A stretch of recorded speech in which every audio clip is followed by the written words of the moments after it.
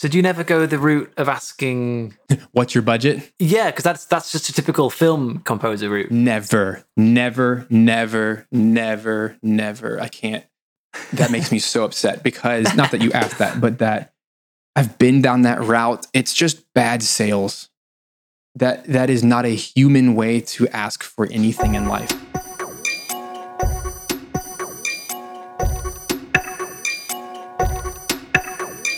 Hey, Johnny here from Soundtrack.Academy. Hope you're all having a wonderful week. You might have noticed I had a bit of a break after running the film scoring bootcamp, which was such a good experience with some real breakthroughs for my students. But I'm back. I have all kinds of exciting content planned for the next few months, including many more exciting guests for the podcast, starting today with Stephen Melin. If you recognize that name, it could be from one of many different places. Stephen is primarily a video game composer, and in the show you'll hear us chat about niching down into specific topics like he's done. But he's also an author, online instructor, YouTuber, podcaster, you name it, he's done it.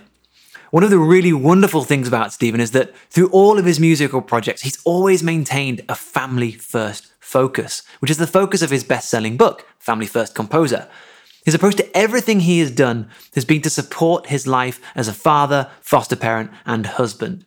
Now, I've followed Stephen for a while, and one of the things I've been fascinated by, and the reason I really wanted to get him on the show, is his approach to business and marketing as a composer. You might have heard me talk in the past about all of the marketing books and strategies I've studied to help me build Soundtrack.Academy. And I've always wondered with those books and with those strategies how they can be applied to composition.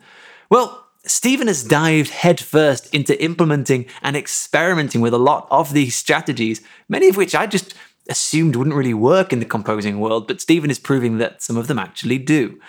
So if you're looking for some new strategies to market yourself as a composer, this episode is a must listen for you. Here's just some of the stuff that you'll learn. You'll learn exactly how Stephen has built a team of music assistants and why that's essential for growth as a composer. Why starting fast and changing slowly can help you build a pyramid of skills that support your main goal, and how you can increase your income 500% without ever having to ask, "What's your budget?" again. All that and more coming right up. But first, if you're not already subscribed to the Soundtrack.Academy newsletter, go and sign up right now. You'll get a heads up on all the latest content, like my latest article, 36 actionable tips on how to become a film composer. That took like 3 weeks to put together. Instant access to any new resources that I release, like my popular ebooks, webinars, etc., all for free. Just visit soundtrack.academy/newsletter to sign up. I recently discovered that I'd missed a load of reviews that came in for the podcast, so sorry for not giving you a shout out before, and here's a quick shout out to the most recent reviewers. First, Music Gareth says, "Thank you for creating such an inspiring podcast aimed at those with passion for writing music for media. Love the variety of guests too, can't recommend this enough." And AJ Ray says, "I'm so grateful for these interviews. It feels like a school in itself. I'm a long-time musician/composer, but fairly early in my media composing path, and I learned something important from every interview. Thank you." Well, thank you both, and thanks to everyone listening and reviewing the show. I appreciate each and every one of you so much. If you've not yet left a review, go do it now, wherever you're listening. I think I know how to find the reviews now. Okay, here's Stephen. Hi, Stephen. Thank you so much for being on the show. Thank you for having me, Johnny. So let's begin in your words with who you are and what it is that you do. Oof, that's a tough question. You think that'd be an easy question. The reason I joke about that is I have a hard time with branding, and that's something that I think as a composer, we all deal with, and it's constantly changing.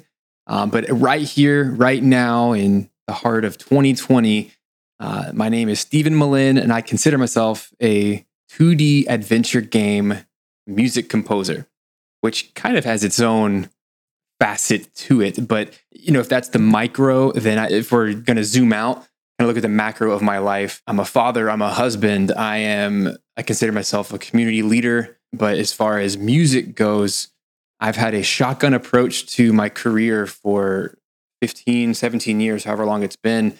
I've done video games, I've done podcasts, I've done film, I've done TV, I've done production music, I've done the education side of courses and books and a lot of things. And something I talk about a lot is how I have 15 to 20 income sources from music. And that's not even talking about teaching and production and things I used to do. But I've kind of had this crap shot life of trying everything I could do at each season, every step of the way to just try to make it.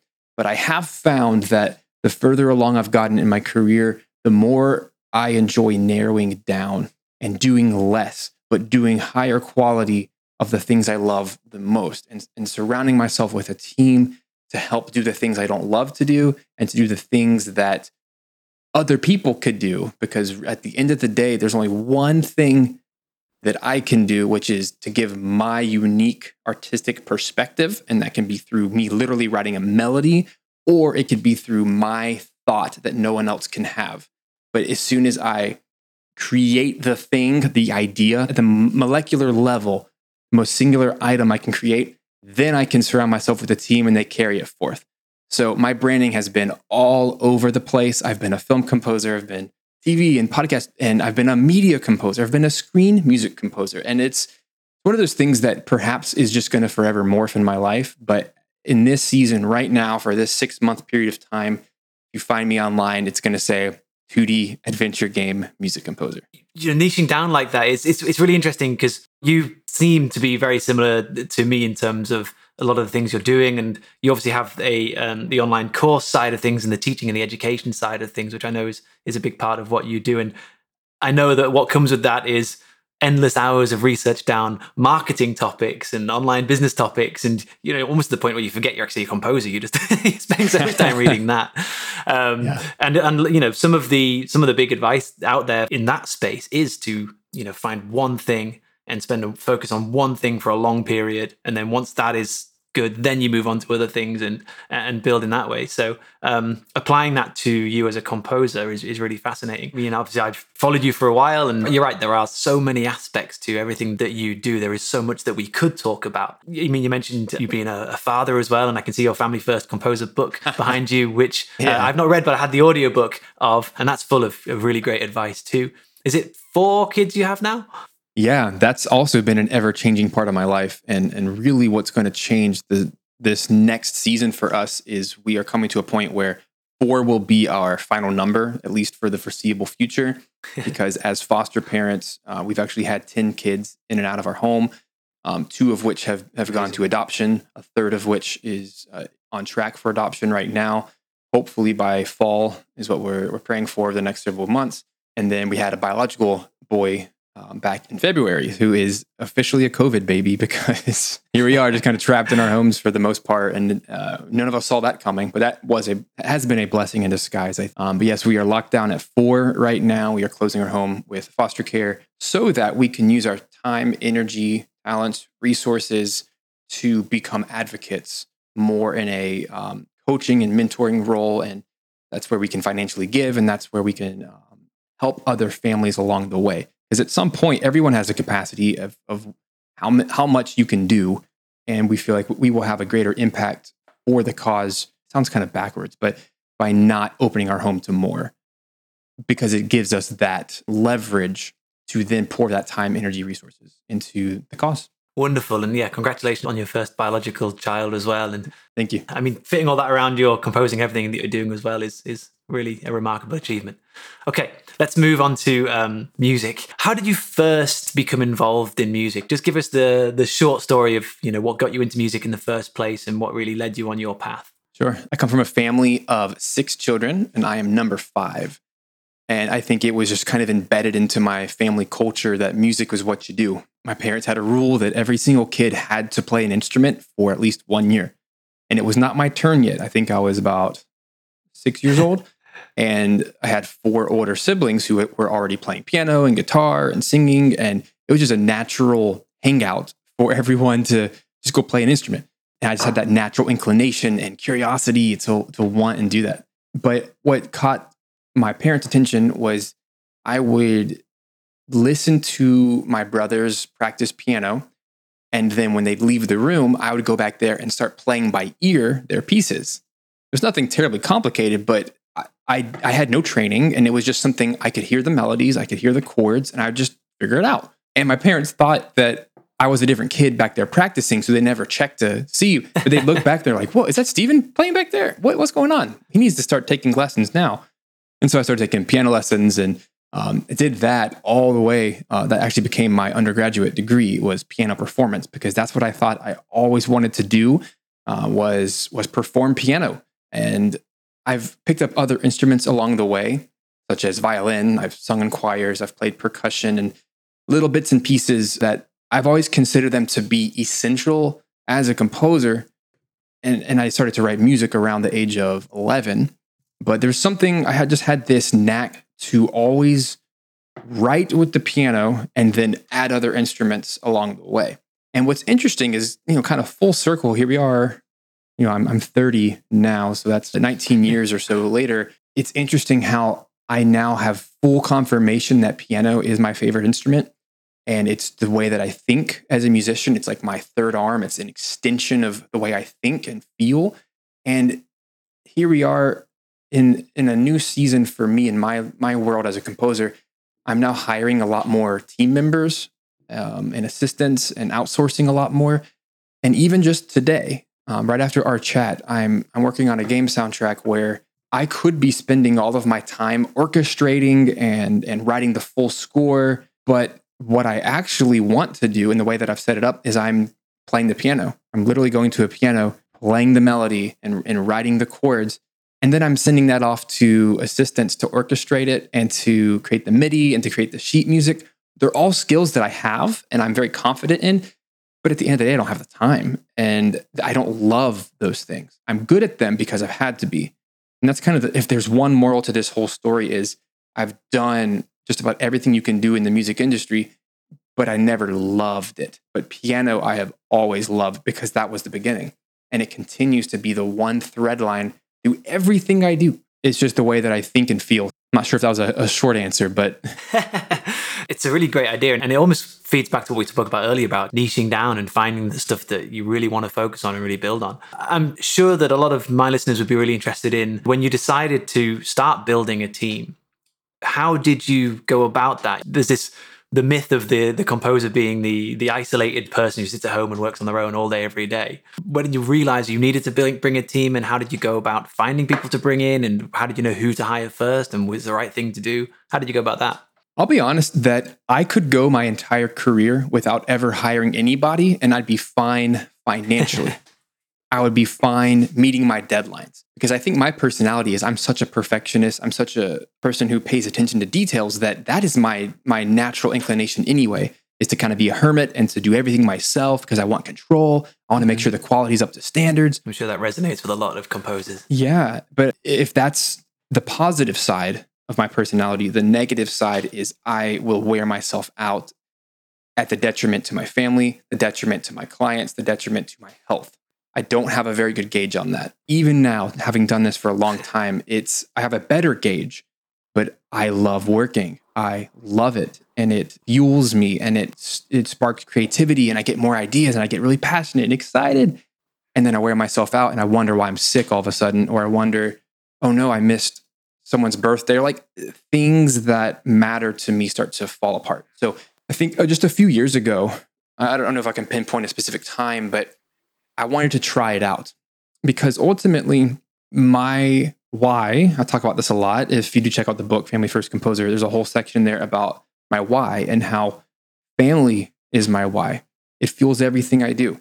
It helps me to power through the days I don't want to do things. And a few years ago, I learned that I will burn myself out if I don't find help.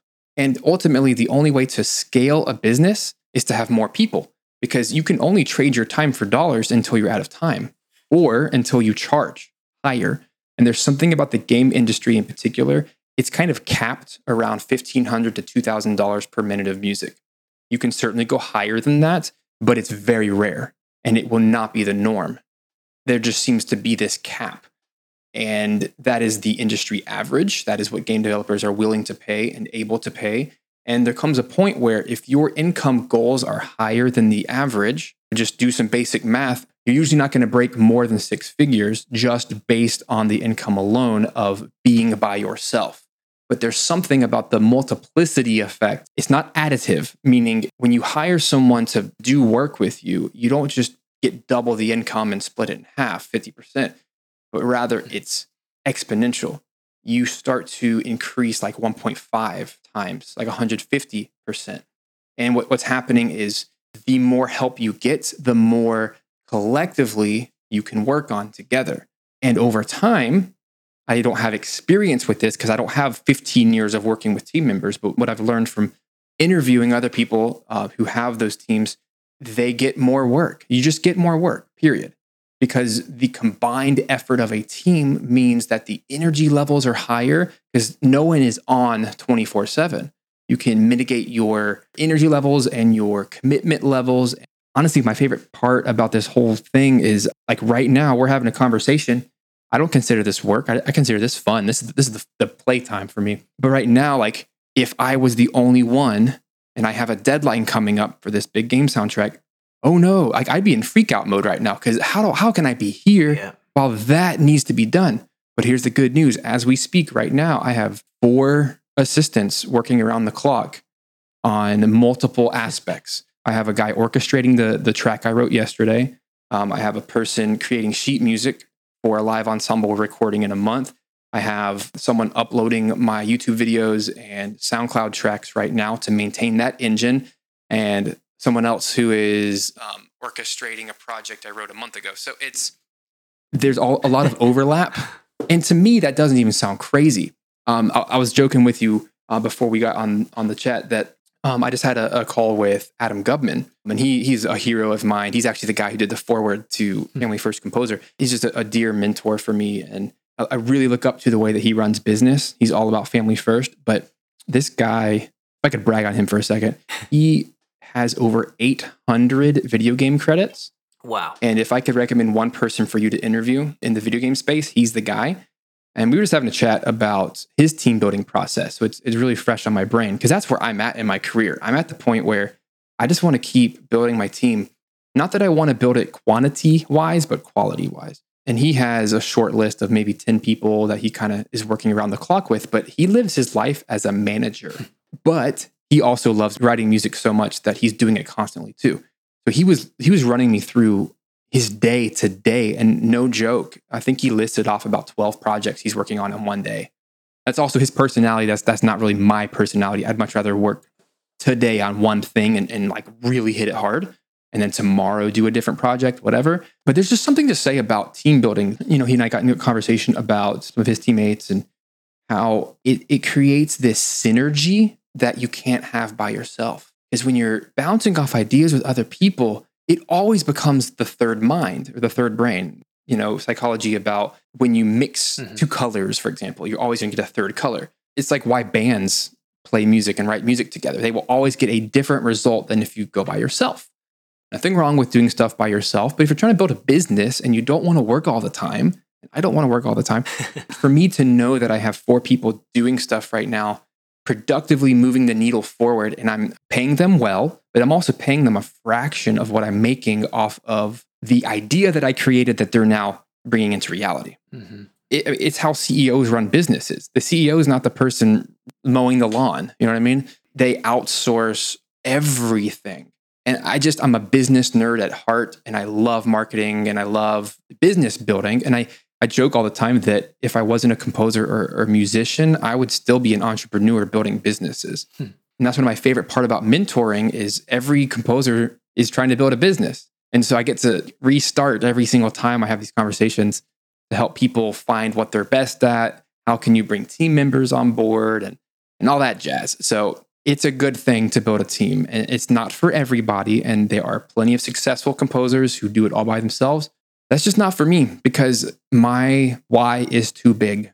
How do you know when you've done enough before you pass it on to one of your assistants? This is something that, when the composers take the leap to say, okay, we're going to bring on an orchestrator. I find there's been a kind of curve. What was an orchestrator traditionally, people understood as, the composer would kind of write the melody and the harmony, the orchestrator would fill it all out and do everything else. But then it moved to a point where an orchestrator was the person who made the sheet music in many ways, because the composer would do all of the full orchestration in MIDI, and then the orchestrator was the translator from MIDI to scoring. But then now, with the rise of like remote control productions doing with these massive teams working on it, it almost kind of went back in a little way to composer doing melody, harmony, and then a team of orchestrators, whether there's MIDI orchestrators or score orchestrators, building it out. So this is a really long way of asking a question. I think a lot of composers get caught up in part of the composition is the orchestration, is building everything out and creating the full sound of it. So how do you know when you've done enough before you hand it off to your orchestrators? I wish I had an elaborate answer for you, but the truth is, I'll be candid with you that I'm still learning what it means to work with other composers because I've done it solo for so long where I literally wear every hat. And this is the hardest part, is letting go of control. And I think one of the best ways to prepare for that is to document everything you do. I'm always just really fascinated with how big successful businesses started. And the story of McDonald's has always been something I try to replicate because it's very special. It's just to kind of recap, the story of McDonald's is it was all about how to replicate, how to duplicate a system so that literally a high schooler off the street could run the business with no training, with no expertise, but rather the system was created in advance to where if you can put any human there, as long as they do their one job, and then the person beside them, like an assembly line, they do their one job and you stack them all together because the system is working, the whole thing succeeds. And to some degree, you can't replicate creativity and the individuality of being an artist, which I think answers your question about at what point do you cross the line. And you mentioned Remote Control Productions, which is the studio for Hans Zimmer and all of his team members. I think it's fascinating. I don't personally want to go to that scale or level, only because I think at some point you only have so many hours in the day that you don't get to be personal with everybody and intimate. And I just love personal conversations. And like right now with 4 people working with me, I can have a conversation with every one of them. I can jump on the phone within one day, talk through all of their concerns and issues, and I can talk to this person about at measure 21, this. I can talk to this person about, the 30-second mark, make sure the violins come in. And I can have those individual conversations in one day and still write music and still have conversations like this and still record a YouTube video or podcast. It's not so unmanageable. I never lose the personal touch. And that's just a conviction of mine is I don't see myself ever scaling beyond like 5 people, maybe 10 at the most. Just because I want to always keep it personal and like a family vibe. But with that said, the reason I do think that the remote control model works is because every person in that studio has literally one job, to the degree that like I am the person who programs the brass only, like for this machine. And here's 15 computers linked together. It's like there's a lot of people there. And so each person has a distinct role and it works. That's how they can scale. To me, it's all about taking it on a needed basis. Because for me, I can orchestrate and I can create sheet music, but it's not my greatest desire or passion. And I think as long as I define the terms of why I'm hiring somebody for a job, I can document, then I can hand it over to a talented person. And many times I work with people who are way more talented than me at their specific job. For example, I work with a guy, Mike Petrie, who is a phenomenal orchestrator. He works on a lot of Disney products. And the fact that I get to work with him on a lot of my projects is really cool. And he is a far better orchestrator than I am. So it is a treat to pay him a percentage of my fees for him to do so much more than what I could do with it. Because when I orchestrate, I think like a pianist. And I've played violin and I've played things, but I still think like a piano player. And I just don't get my head around that. Because in my mind, as a pianist, if you can't play it all at the same time, the left hand and the right hand, which is very chordal in nature, it's very homogeneous. But when he listens to my music, he'll listen to my piano sketch, and then he'll actually like add these little counter melodies and like do real orchestration. He'll add real parts. And I just don't think like that. And because I team up with him on these things, we always create something that's better together. And I've just found that the more that I'm allowing myself to relinquish that control and trust the experts at what they do best, it's always better. And I have a better time doing it. I tell you, there's nothing more exciting to me than for me to create an idea, hand it off to somebody, and then they bring it back. And it might be a couple of days later, depending on the deadlines. But I'll just be like listening from my phone in bed, or I'll be on a drive doing something totally unrelated to music, but I get to have this whoa moment he did that? Wait, I wrote that? And it's like this full circle aha moment where every time that happens, it's just further confirmation that this is the right direction. And every time I do it, I wonder why I didn't before and why it's taken me so long to relinquish that control.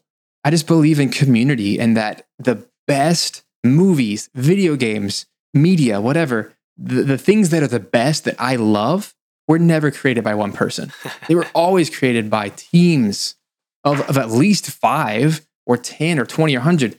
And that's how you make masterpiece work. It's the conglomeration of multiple ideas. And I'll even end with this. I love the more I work with people, the more they call me out on my mistakes.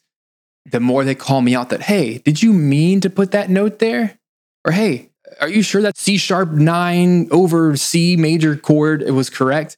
Actually, yes, it was. And it forces me to explain my decisions. Because if you're working by yourself, no one holds you accountable, except for, in my case, game developers.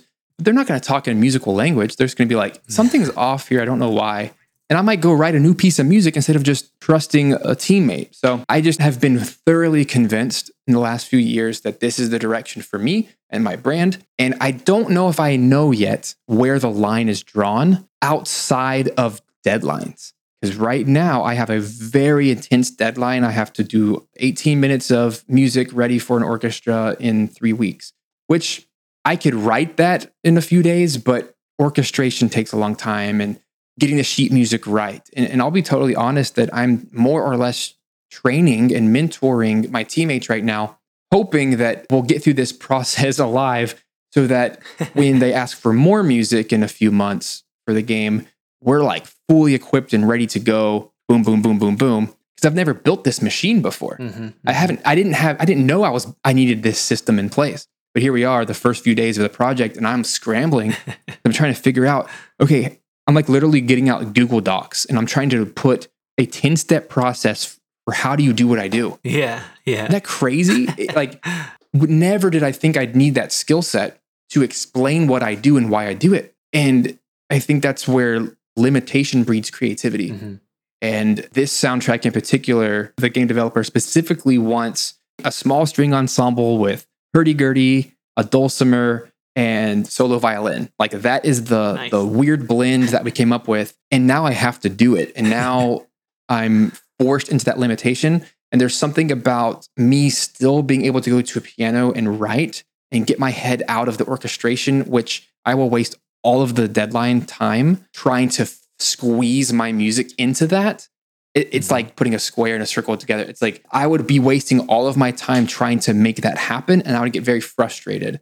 I'm very glad that I have team members that are going to be figuring that out for me while I actually write the music and the thing that matters the most. Does that mean I need to write 51% to get the credit? I don't know.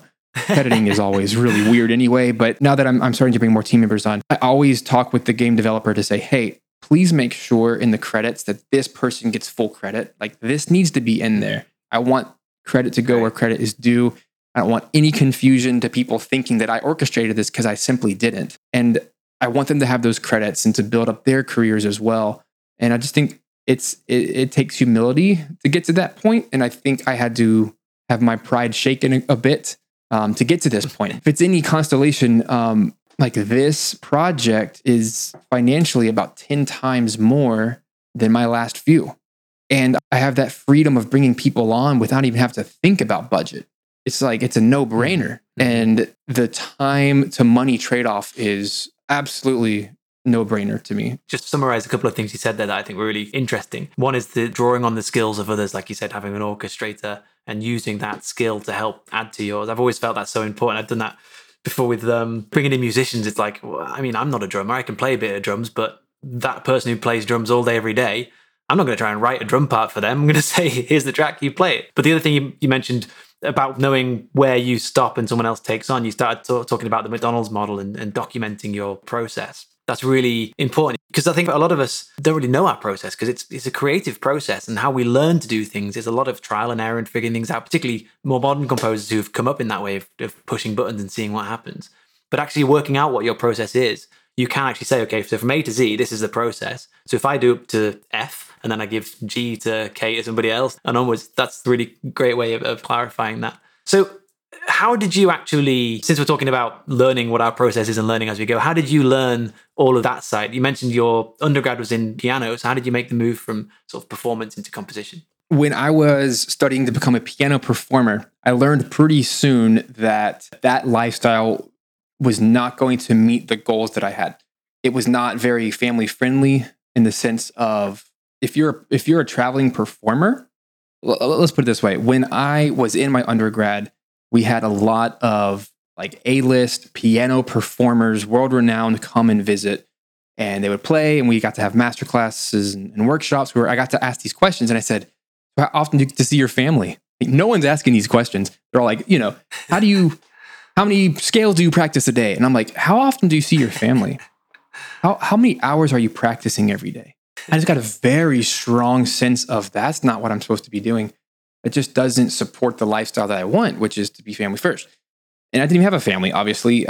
Was very far away from that at that point in time, but I just knew that was not the trajectory I wanted to go. And by that point, I had already been writing music for several years, and I pursued composition first and foremost because at that time, I just loved writing music and I wanted to see how to get into it commercially.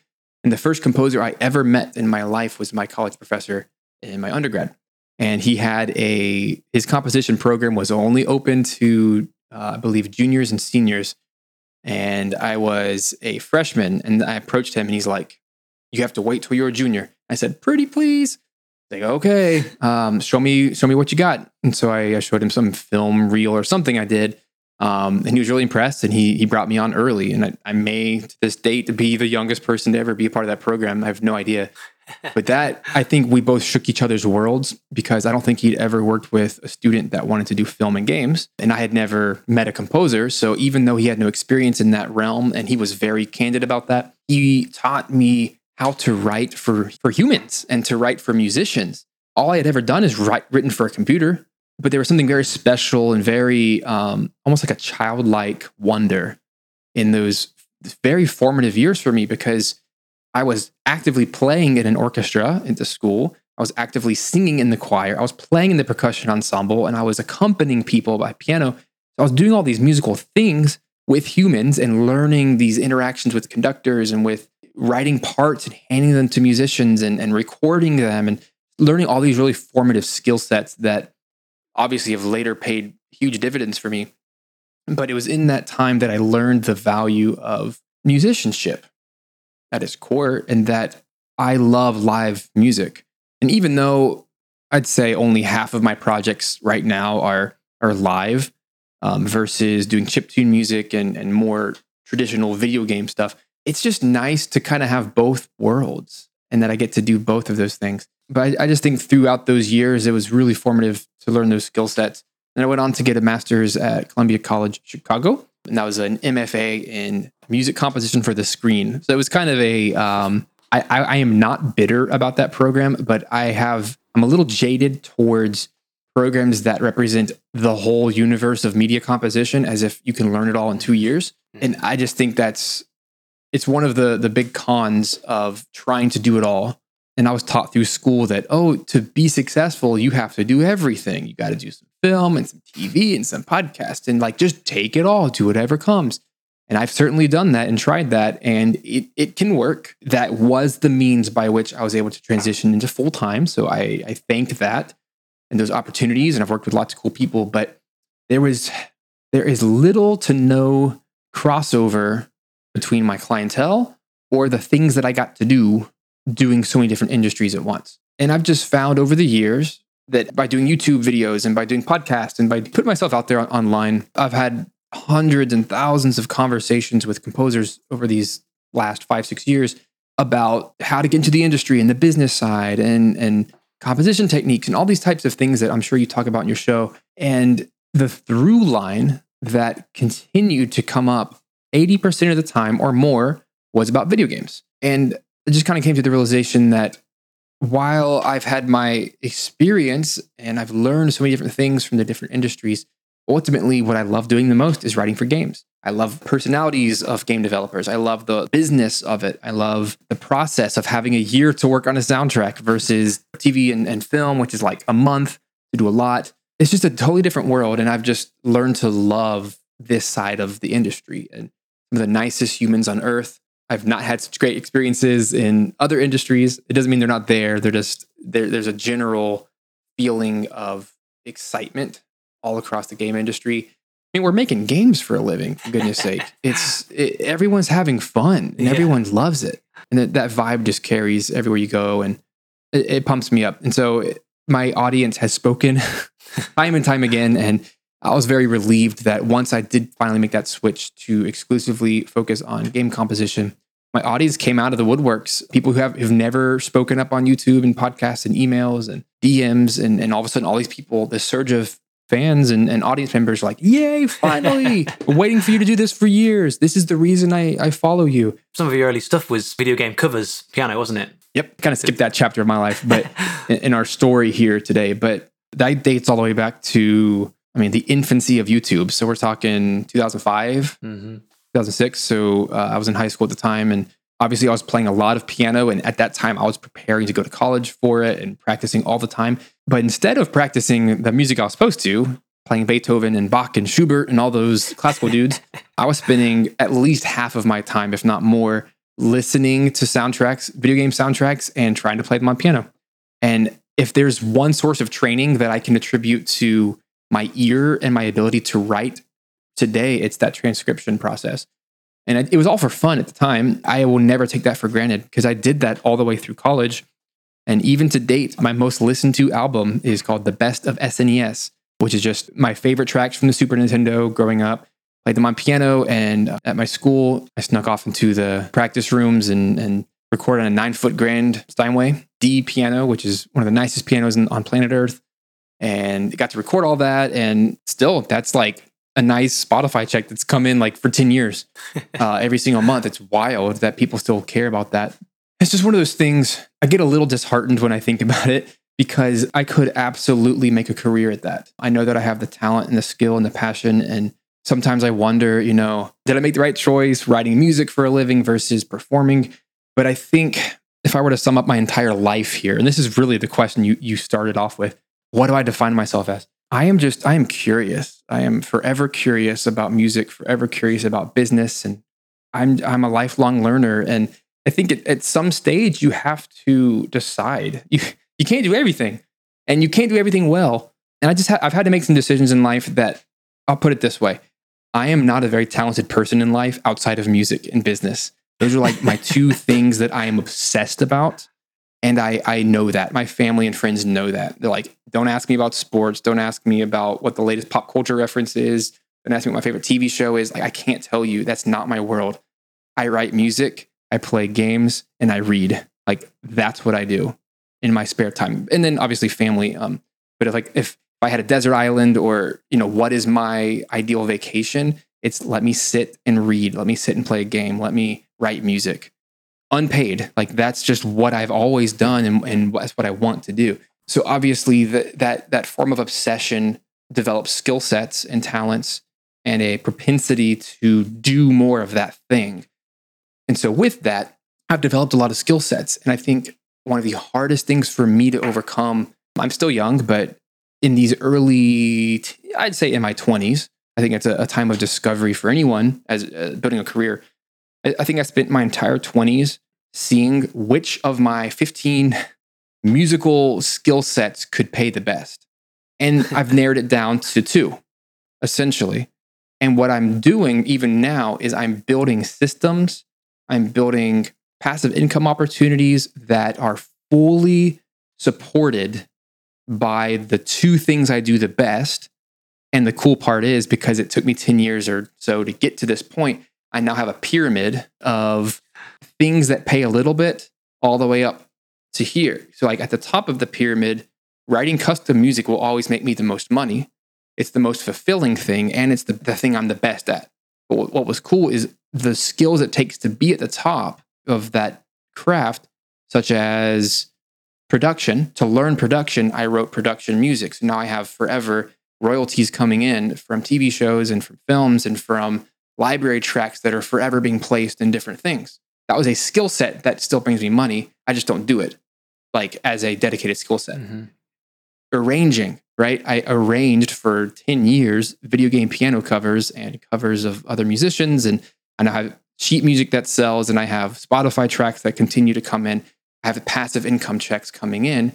I could stop that and never do it again, but I learned the skill set, and now that also contributes to the master goal. And I could go down the list, but there's these different things. Probably the other huge one is education. That's something I continue to do and pump content into. Things like books obviously make money over time. Things like courses make money over time. And I've built a McDonald's. I've built passive income that supports me for the rest of my life. So long as it's valuable, I've tried to make evergreen content. Things like music business aren't really going out of style anytime soon.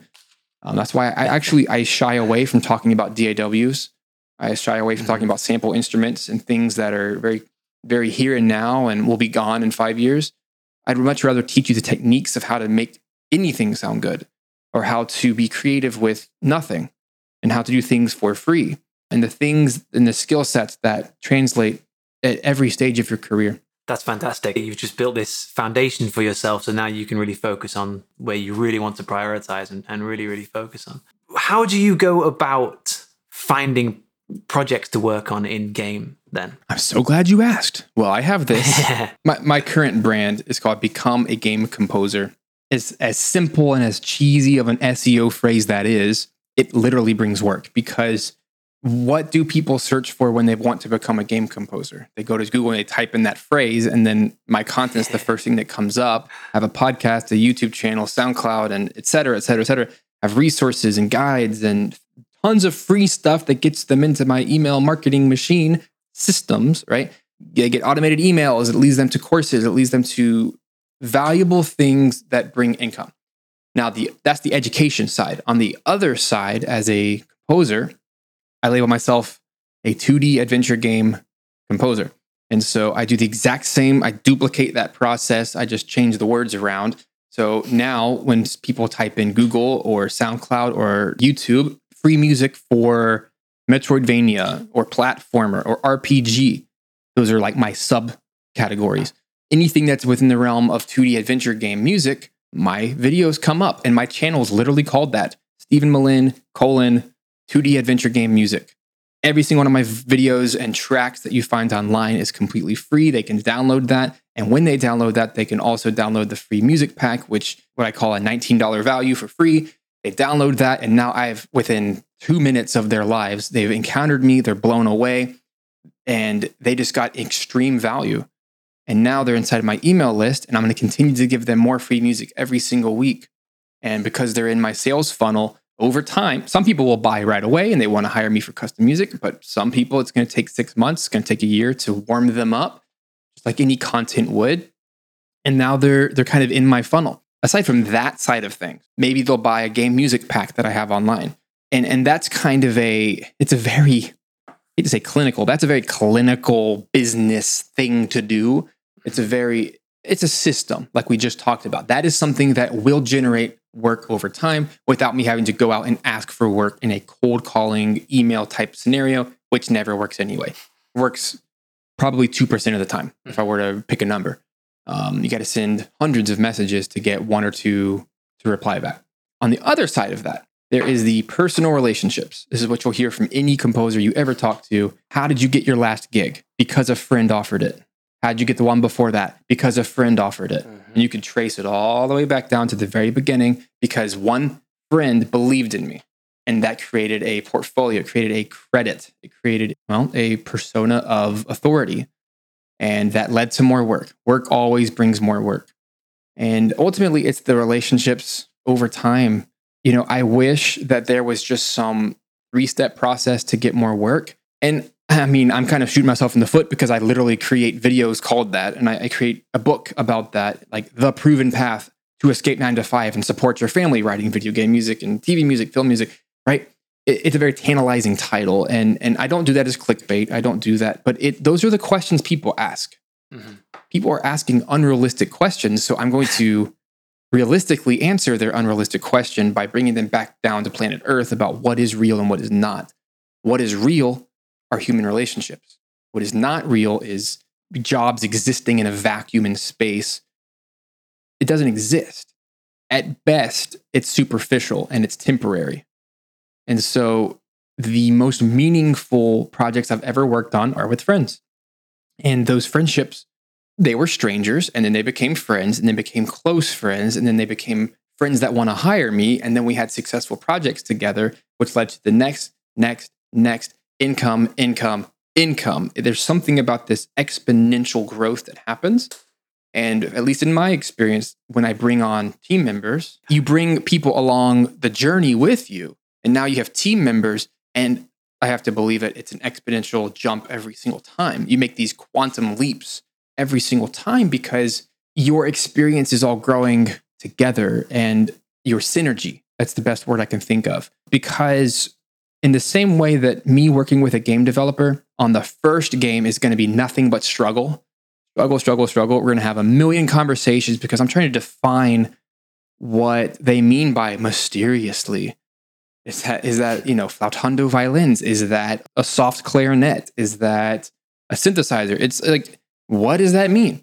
But once you work with someone once and you get through an entire project together, you learn their vocabulary. You learn what they want to a point that once you've done 2 projects or even 3, or in some cases, my top client continues to hire me for all kinds of things and probably have done 10 projects together. It's almost like mind reading at this point. It just reminds me of like my relationship to my wife. It's like, I know what she wants. I know what her favorite food is. I know if I suggest this restaurant, it's an automatic no. And if I suggest this, it's a yes. Like, you learn the shortcuts. And what happens is your trust grows and your synergy grows. So when this client asks me to write a piece of music, it usually only takes about 5 minutes. And that's it. And I'm done. Like, approval in 5 minutes for just about anything I suggest versus the 20 revisions that a first-timer relationship might take. Because here's the difference. The first-time relationship, you're just trying to like build the most basic layer of trust. Like, I just paid you $1,000. What are you going to do with my money? It's like you haven't even established that you're trustworthy yet. And so they're going to be scrutinizing every note, everything. Yeah. Doesn't matter who it is. The first time, it's always kind of a miserable process working with someone for the first time because you're just having to learn and you're trusting that 2 projects from now, you're going to love this. But there's something about that kind of experience, which is like pulling teeth and you're just scrutinizing every detail versus the client you've been working with 10 times in a row. He will literally call me on the phone. No other client does this, by the way. Calls me on the phone. I'll sit at a piano and then I'll just start playing chords. And I'm like, hey, I have an idea.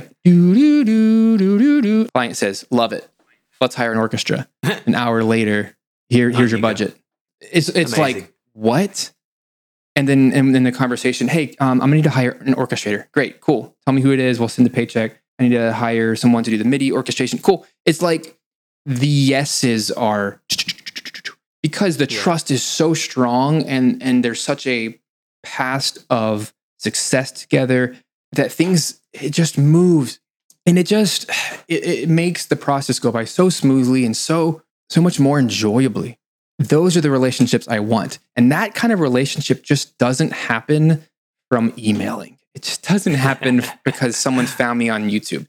Those things can happen, and I am building the machines so that those relationships will happen in the future. In that way, I can stack my schedule with multiple great clients and grow that way. And it ultimately, I think anyone starting off should be building those systems because what else are you going to do with your time?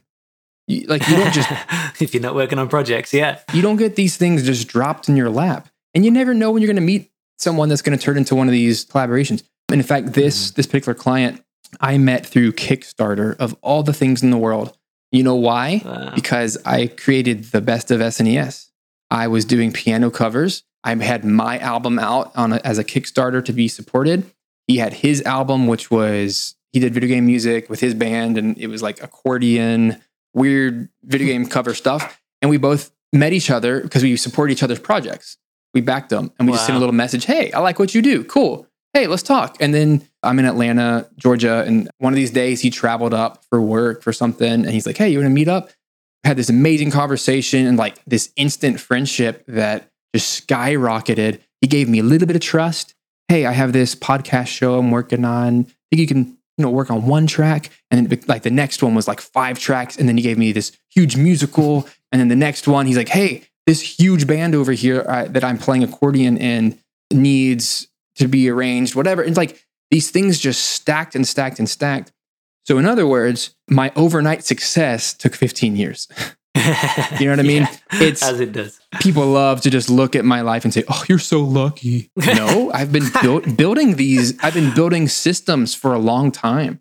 I've been building skill sets since I was 6 years old, 7 years old, in chunks of seasons of my life. But it all stacks together. I don't think anything's wasted.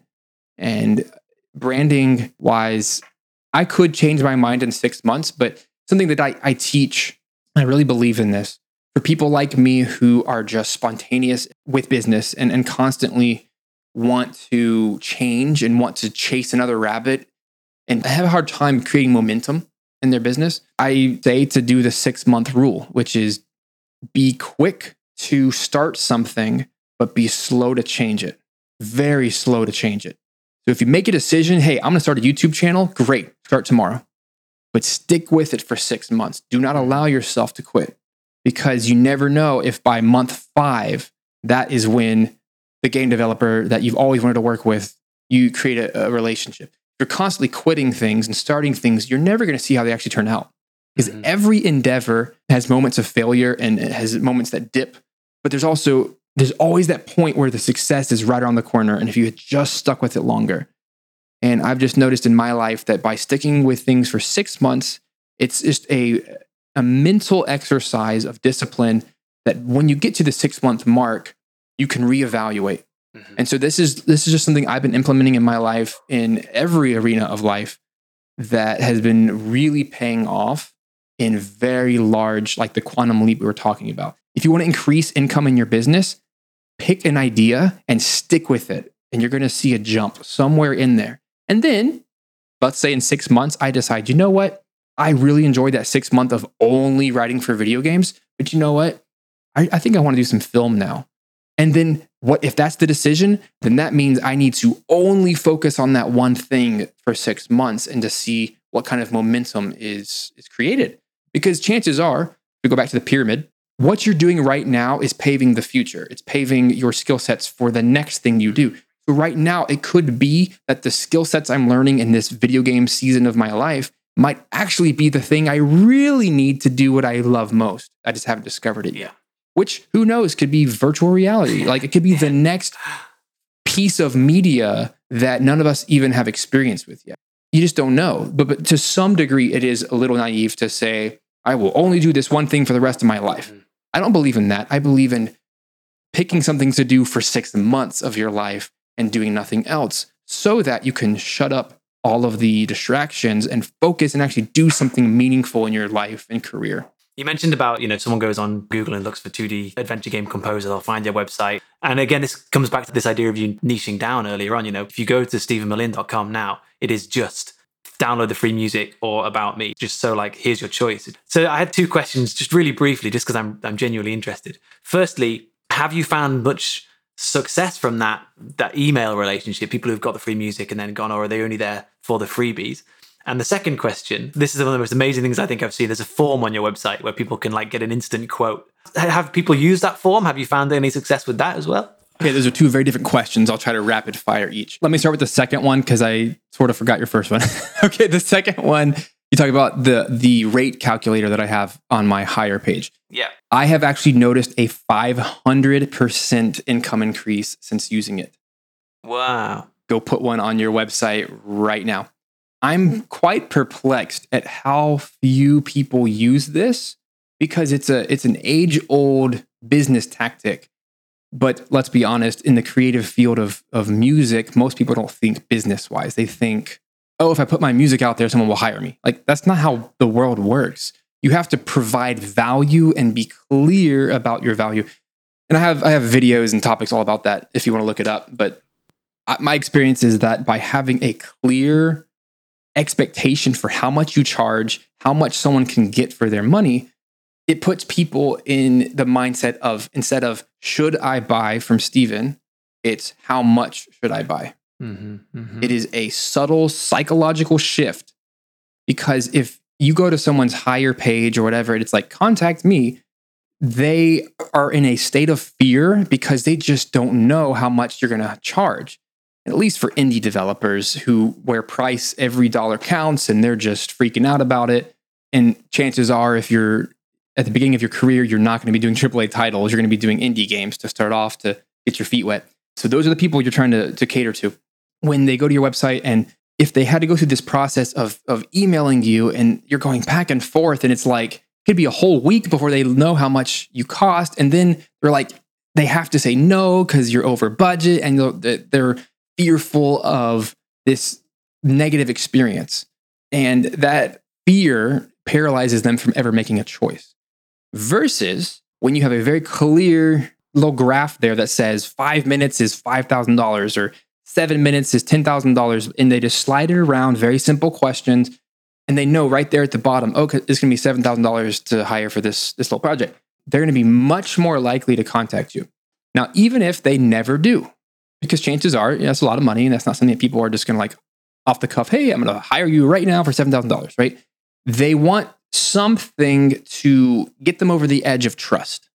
Now, this is where the rate calculator actually does its job. When I'm on a call with a potential client, or I'm in an email sequence, or if I meet someone at an event, or it's a referral from one of my clients, something, there's always some way that you're in a conversation with a game developer. They want to hire you. And then this beautiful question always comes up. Oh, so how much do you charge? Right? And our hearts just stop. And we're like paralyzed with fear, because we're like, what do we say? Oh my gosh. And we always lowball ourselves because we care about the relationship first. And so we're like, oh, $100 a minute, right? Like we throw some stupid answer that has no relevance, but we want the job, and we're hungry for the work, right? And it kind of cries desperate. Or worse, we say, $3,000 a minute. Like we make up some stupid number that has no relevance either. And either extreme, we're not really serving them. So here's what I do instead. Whenever I'm talking to developers, I'll either say, hey, why don't you go to my website, go to my hire page, you can go to little sliders and you'll find out exactly how much. And that way, you know, you're comfortable with how much to hire me for. Or the best case scenario, I just love phone calls because they're awkward for everybody and they're real time and people have to make a decision right now. It's great. You can lay in so many more sales on the phone. That's just a business tactic as well. When you're on the phone with the game developer, okay, cool. How much is that going to be for 27 minutes of music? What do you think I'm doing? I'm going to my hire page. I go, whoop, whoop, whoop. That'll be $30,000. Okay, cool. Great. When do we start? It like alleviates all that pressure and it lands the sale so much faster and easier because I'm not having to produce numbers off the top of my head. I've already thought this through in advance.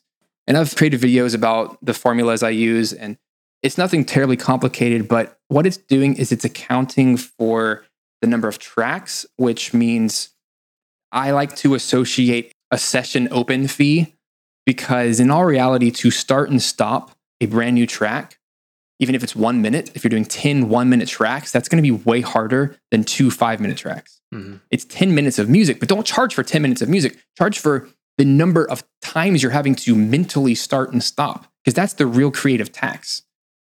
And it might take you a week to write 10 1-minute tracks, but it could take you 1 day to write 2 5-minute tracks, or 2 days. It's a totally different mental space.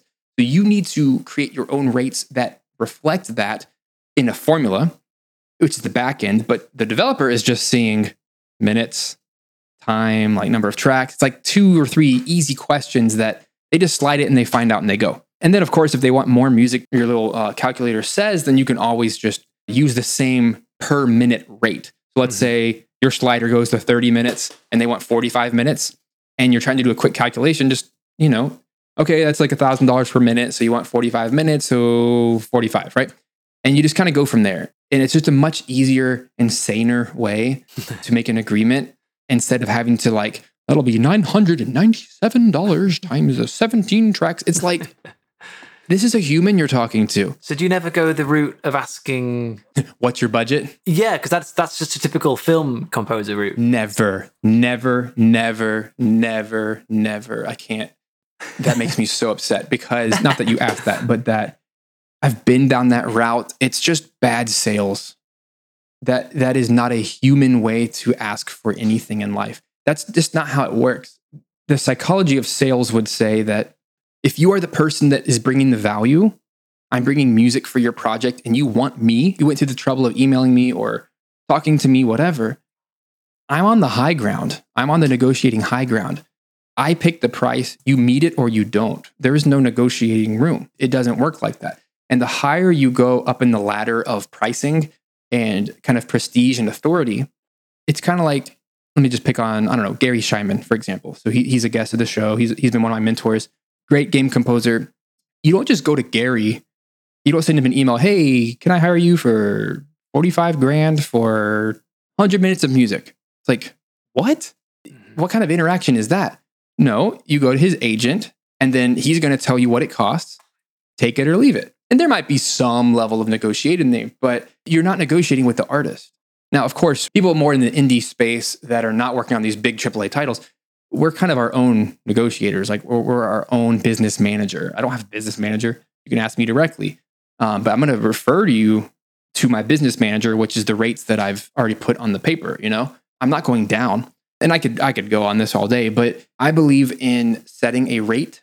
And once someone has paid you that rate, let's say $1,000 per minute, that's kind of right there in the middle, standard rates for game composers. Once you've been paid that once, like that's your rate moving forward.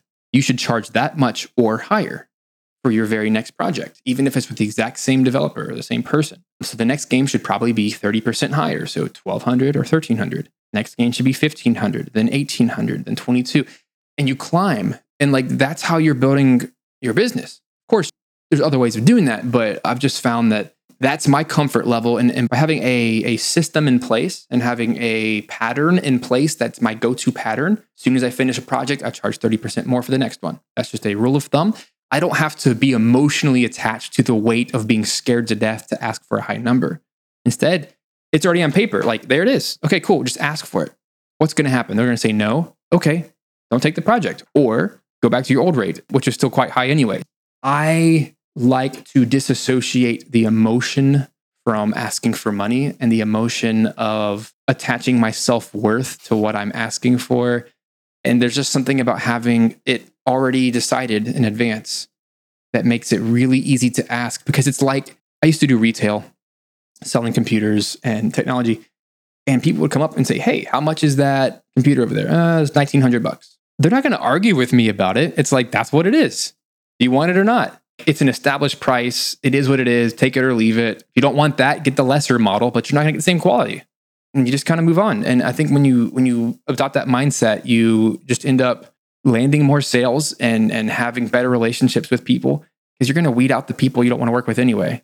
And the people you do work with are going to be really excited to work with you, and you're going to have a great experience with them. So if that means less projects, that's fine, because that kind of contributes to my overall goal anyway. I don't want to have 1 million projects.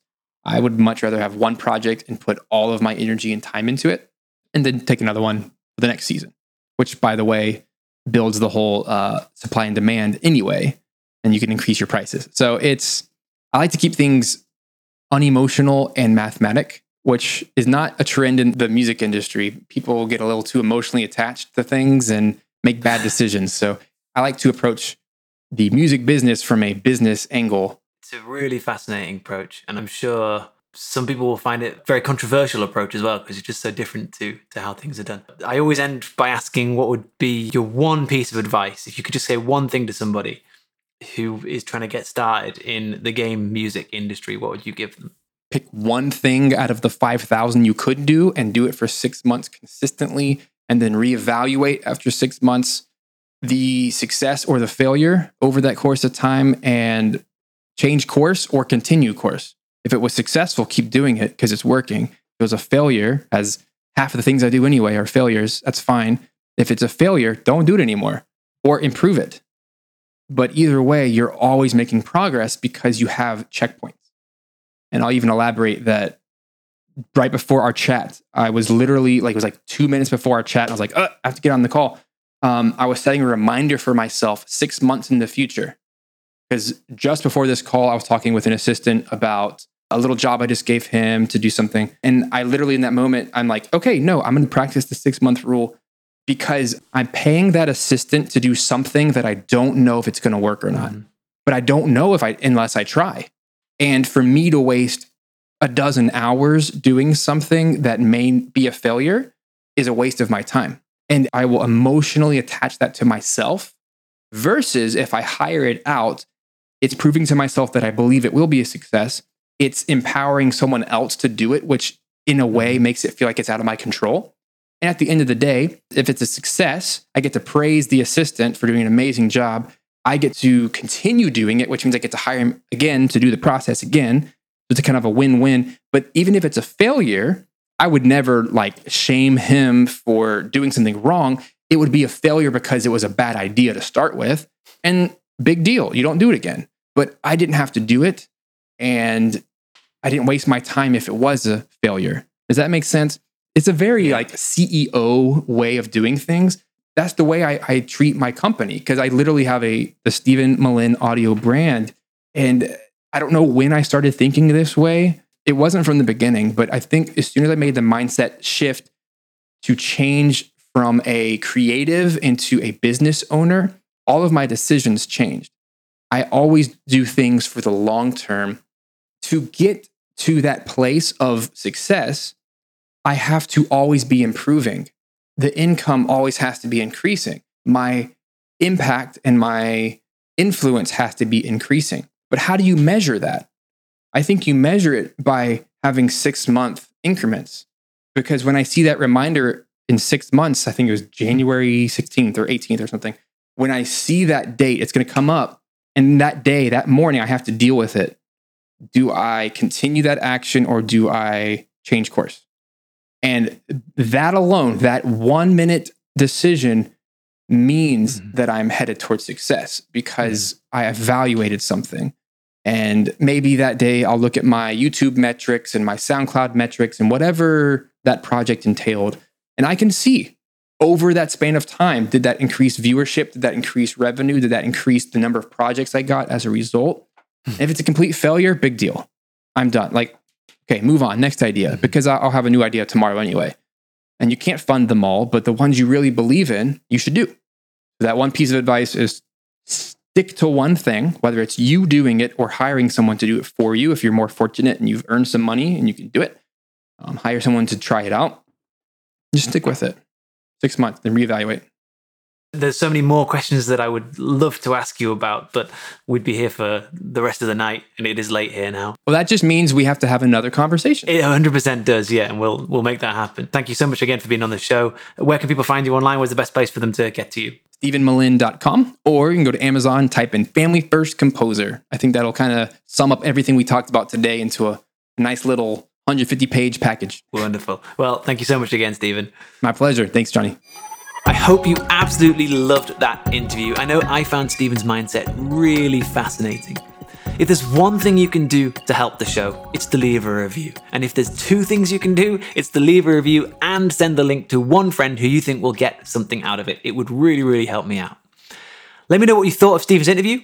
Join the Music for Moving Image Facebook group. Just go to soundtrack.academy/group and leave a comment on the episode post, or just send me an email. Johnny@soundtrack.academy. I'd love to hear what you thought. And if you're not already subscribing to my newsletter, why not? Just visit soundtrack.academy/newsletter for all the latest film scoring tips. And then finally, thank you to my first ever cohort of film scoring bootcamp students. You were amazing. You took action. You were all 100% engaged. And I could not have asked for a better group of hardworking, motivated individuals. You absolutely rock. Okay, that's all for this week. See you next time.